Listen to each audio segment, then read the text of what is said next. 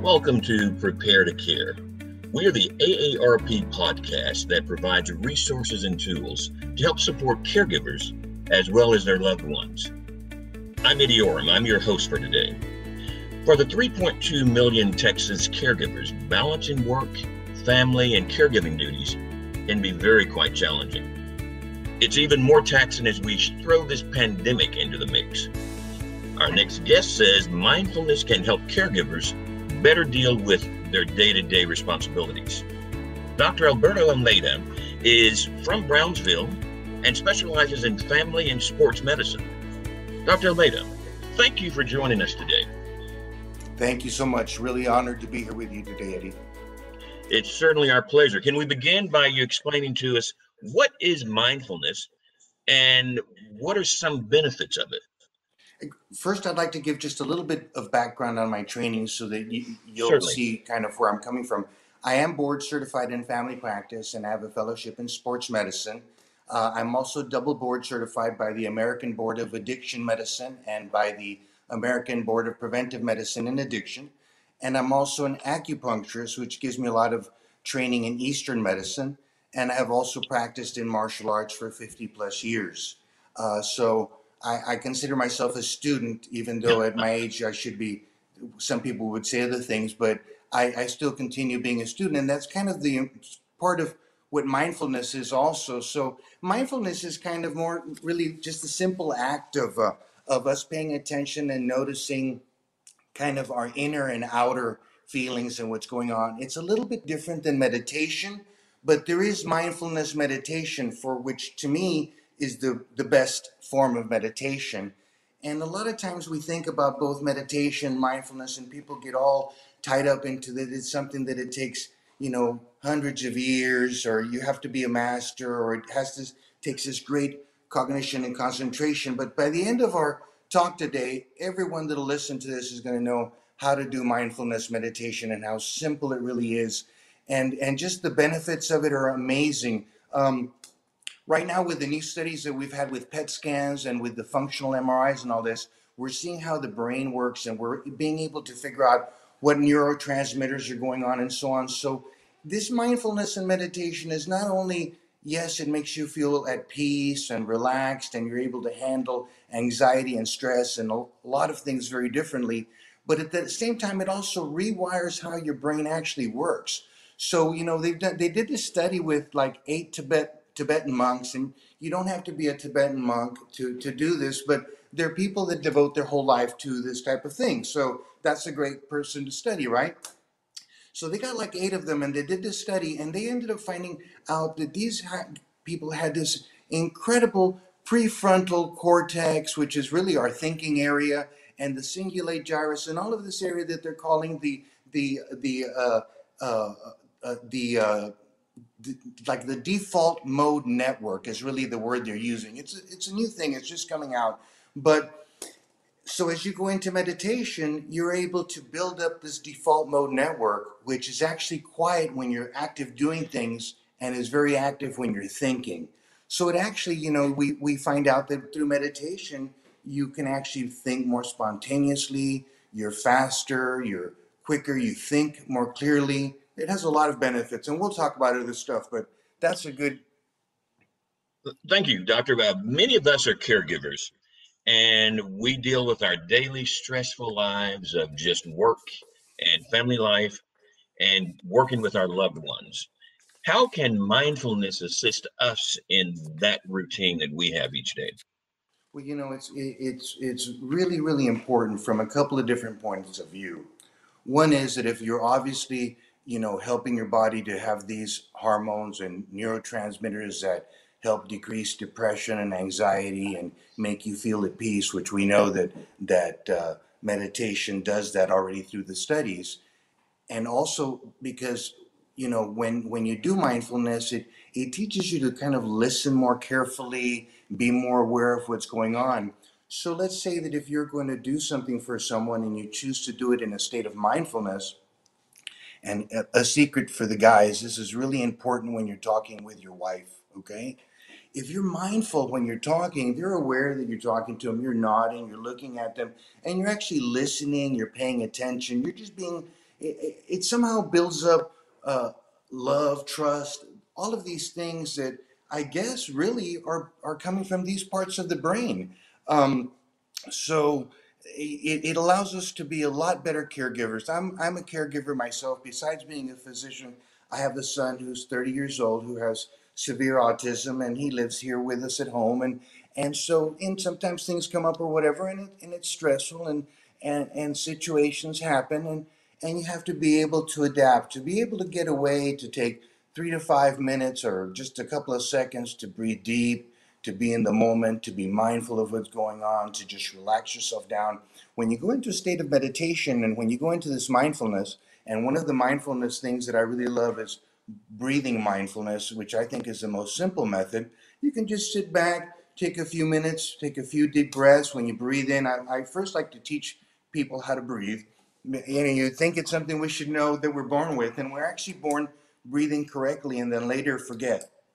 The correct way to breathe is you lay somewhere. You can put like something over your belly, a piece of paper or a book or whatever. I use a stethoscope on my patients so you can just see the movement, because as the diaphragm expands, it looks like your belly comes out, and that doesn't make your belly bigger. It actually makes it stronger. But as your diaphragm comes down, it expands, and so you'll see your belly move out. That we know that the diaphragm is filling and filling up those lungs, and as the diaphragm blows the air out, it goes down.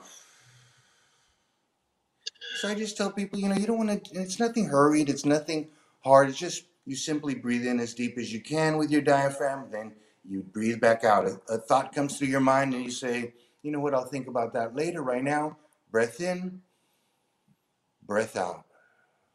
And that becomes meditation, without it being hard, without it being difficult, just as simply as that. And there's different types of meditations that you can do, but that is one basic, very simple one. And we'll talk about a couple, but that's something that Well, you can do during the day. Something's going on, you take a few minutes, take a few deep breaths, don't think about anything, but don't try to block anything out. Let it come in and out and just concentrate on your breath a couple of minutes. It's amazing. You have to do it.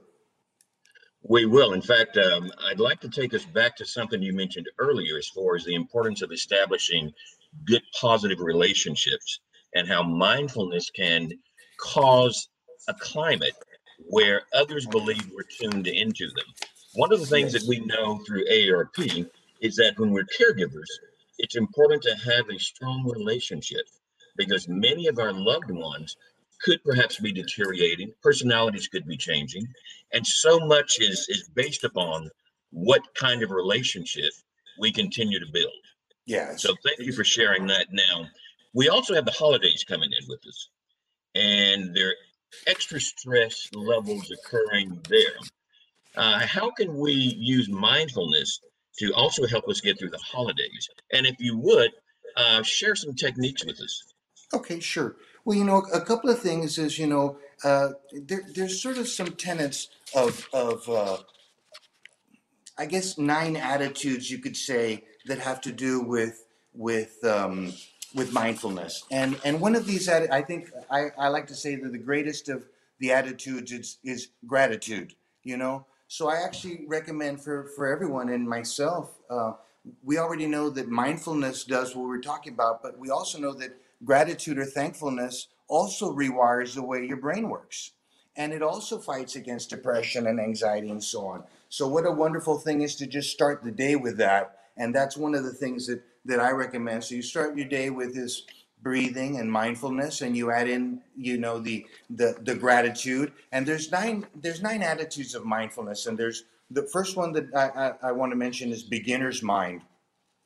And that I find super important in learning and everything. And that just means that when you approach everything, approach it sort of like as a baby or as if it's something new to you. And when I try to learn something, I try to not go in like if I know everything about it. I try to go in like if I know nothing. And that way I really learn.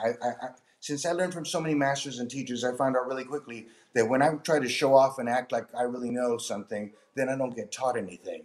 And so when I go in humbly, and this is true about anything, and so when you go in humbly and just accepting everything, and that's kind of what beginner's mind means, and that's super important. And then non-judging, acceptance, letting go, trust, patience, non-striving, like not having a grasp at it, gratitude, and generosity. These are kind of like the 9 attitudes of mindfulness. And so when you do mindfulness, you want to think about that. And if you have those attitudes, that not only makes you a superior person, of course, it's going to make you a better caregiver, but it's just going to make you better all holistically.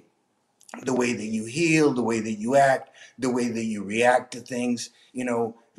Try one day, just all that day to react with everything with love. I know it may sound corny, but just try it. You'll find out that you'll come across like a genius because everything is the right answer, you know? So, practice active listening, be open to other people's emotions, try to let go of old habits that are holding you back, expand your how you communicate with the people that you care with. Try not to be judgmental of yourself or others, and practice, compassion. And this is all part. I really believe it comes out of mindfulness, but having that approach, I think, is very helpful. Well, it certainly sounds like being mindful is something we must practice, something that must be developed. And we were speaking earlier prior to the podcast that mindfulness can occur throughout our day.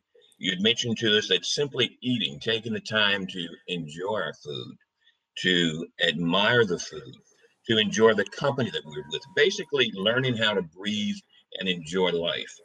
Amen. Yes, sir. So a lot of times there, and that's a very good example, and it's great for when you're trying to diet or really, connoisseur, really taste something, is using the five senses. And so little tricks that you can do is like, let's say that you're sitting outside and you're just kind of relaxing first. Just start with the deep breathing, and then you want to allow everything to come in, whether it's the sound of the wind or the rustling of whatever, or the feeling of the wind against your skin, or the smell in the air, or the taste in your mouth, or what you hear. Just allow all these different senses to come in. That's like, the five senses mindful meditation.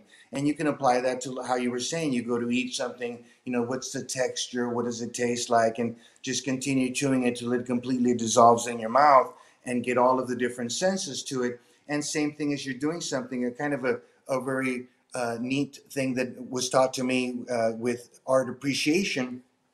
If you get like a statue and you hold it and just look at it everywhere, all over, look at it and take a good look at it and really be aware of what it looks like. And then close your eyes and feel the whole statue with, what it feels like all over. And then when you look at it again, you see it different. It actually appears different to you. You have now a different dimension of view of that statue. So just by appreciating it in a different way, your mind accepts and sees it, I guess, more in a 3D image or however you want to think about it. But that can be a time of mindfulness, even as you appreciate art or, many different ways. Doctor, is there an exercise that you can take our listeners through now that we can actually listen to you and we can experience one of the things that you do that might help us to know what we can practice? You know what? There is something that I'd like to share with you all that I do, and I'll share part of it because I think that the whole thing is a little long, but it just starts as an idea. And so, kind of what I like to do at the beginning of the day, right when I wake up or before I take a shower, you want to kind of get the basic movements in with your body. We're not only thinking of mindfulness, but I like to mix everything up. So what I try to do is that I try to bring in everything, whether it's Tai Chi, Qigong, which are movements of energy, or meditation, or yoga, or deep breathing, or flexibility. So I stick it all together, and I do it all together in like 5-10 minutes, where maybe people would need hours in the day to do it. So what I do is that I'll come up, and I'll just kind of give you guys an idea. I'll just kind of come up, and I'll stand back, and I'll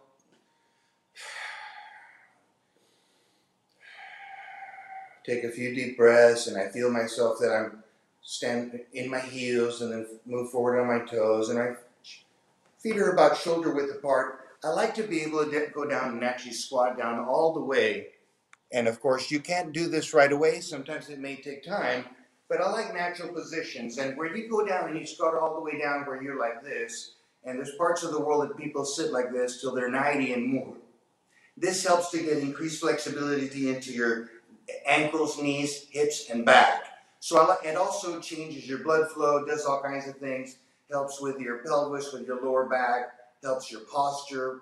I mean, there's so many things to this we could just talk about. It even may relieve people's back pain. And look, I'm 60 almost here, and I can move very comfortably, but it took a while to get here. So at first, you may just come here, use a little stool, and slowly practice just being down here during the day, at times. So what I do first is that I'll just come back, I'll take a big deep breath, and as I take a big breath, I'll bring my hands up, kind of as I'm giving thanks, and as I get a little bit higher, and when I go to breathe out, I actually push up. And I'll contract a little bit, like if I'm stretching or pushing up against the wall, and then I'll take another big deep breath, and as I contract my body down, I'll breathe out. And just grab my toes and pull. And you can do that a few times, or you can go from there down into the squat, like I said, right? So they're just movements, and you can do this with breathing, or you can even come down and go.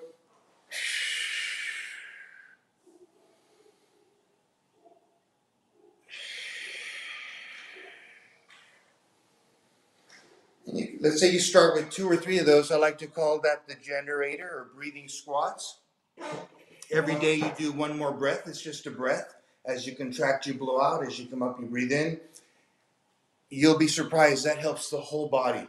Your arms, because you're extending up. Your legs, because you're going down. Your cardiovascular system. You can already see that I'm breathing a little harder just with 2 or 3 of those because of how intense they are. And they're just wonderful.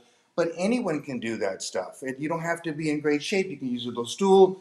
You can start with a chair against the wall and first just go down and sit into your chair and then back up. You don't have to go all the way down, but it is preferred to practice till you can go all the way down, because I believe it's very preventive for wear and tear and helps anti-aging. I think that's one of the big anti-aging exercises right there. Excellent. Do you think we can cautiously do some of these with our care receivers as well? Sure. I mean, even sitting, you can be sitting. Let's say it's somebody that is in a wheelchair and can't get up, and are never going to be able to do that. It doesn't matter. They bring themselves up into a nice postural position. They have their diaphragm. They breathe up and they bring their hands up.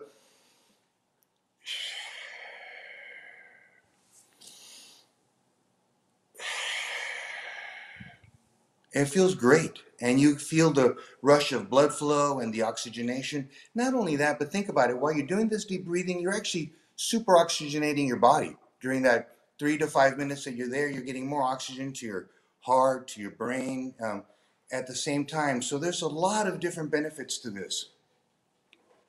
Well, I certainly feel better by watching you do it. I'm sure I'll feel better once I do it myself. So this has been exciting. We appreciate your time. Is there anything else you would like to add about yourself, your practice, that we can learn from? Well, I think that that just to slow down and take a couple of minutes for yourself and to experience. A lot of times we're looking all over the world in per se, right? Looking for something, and everything that we need is within ourselves.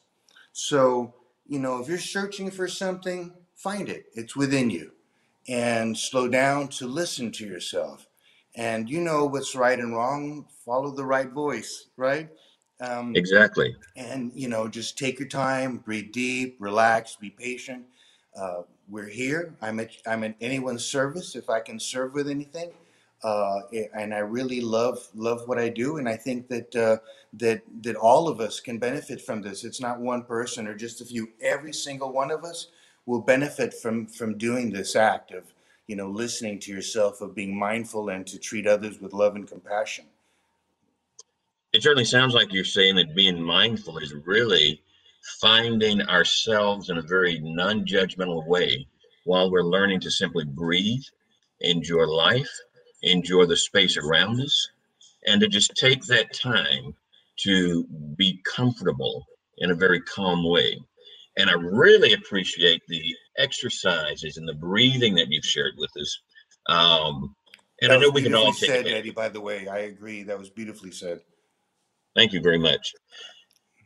We appreciate your time. thank you for being here. And we certainly hope we'll have the opportunity to see you again, Dr. Almeida. I have so much other stuff to share with you guys. So anytime you want, it's a real honor for me. I feel blessed to be able to share some of my knowledge, and thank you guys for allowing me to do that. Well, is there something else you'd like to go ahead and share with us now? We have the time. Well, what I've incorporated within myself is like what I was talking about, is that I have this sort of an exercise that I do every day, usually before my shower, whatever. And what I'd recommend is that people start incorporating their movements and stuff, natural movements, into something that they do every day. And so, like I was saying, when you wake up in the morning, doing the stretch, going through these movements, and for me, and everybody's different. This to me is also something very spiritual, and it doesn't have to be spiritual, because you can actually read the physiological and neurodiagnostic studies of what it does. But for me, it's also something very spiritual. So and you find this, actually, it's in all the religions. Some people want to say, oh, well, Buddhism, this comes from the basis of Buddhism, but actually, no, it's in all of the religions. And whether it's in the Torah, or whether it's in the New Testament, you find all types of things where it says, listen quietly before me. And in every religion, there's something about that. So there's a lot of wisdom to it, and I really think that we need to all seek that pathway. And so I do it daily through exercise and movement. And like I said, I like to kind of mix everything together. I like to hack things. So, I'll do 5, 6, 7, 8 things together. So this movement that I do, as I'm doing these movements, yes, I'm doing it with deep breathing, but also in my imagination, I imagine that I'm moving energy. I may be imagining that I'm connecting myself with God, or with, my energy, or whatever. If you think about it from a Western or from an Eastern, like Bruce Lee said, we're all one race under the heavens, right? The human race.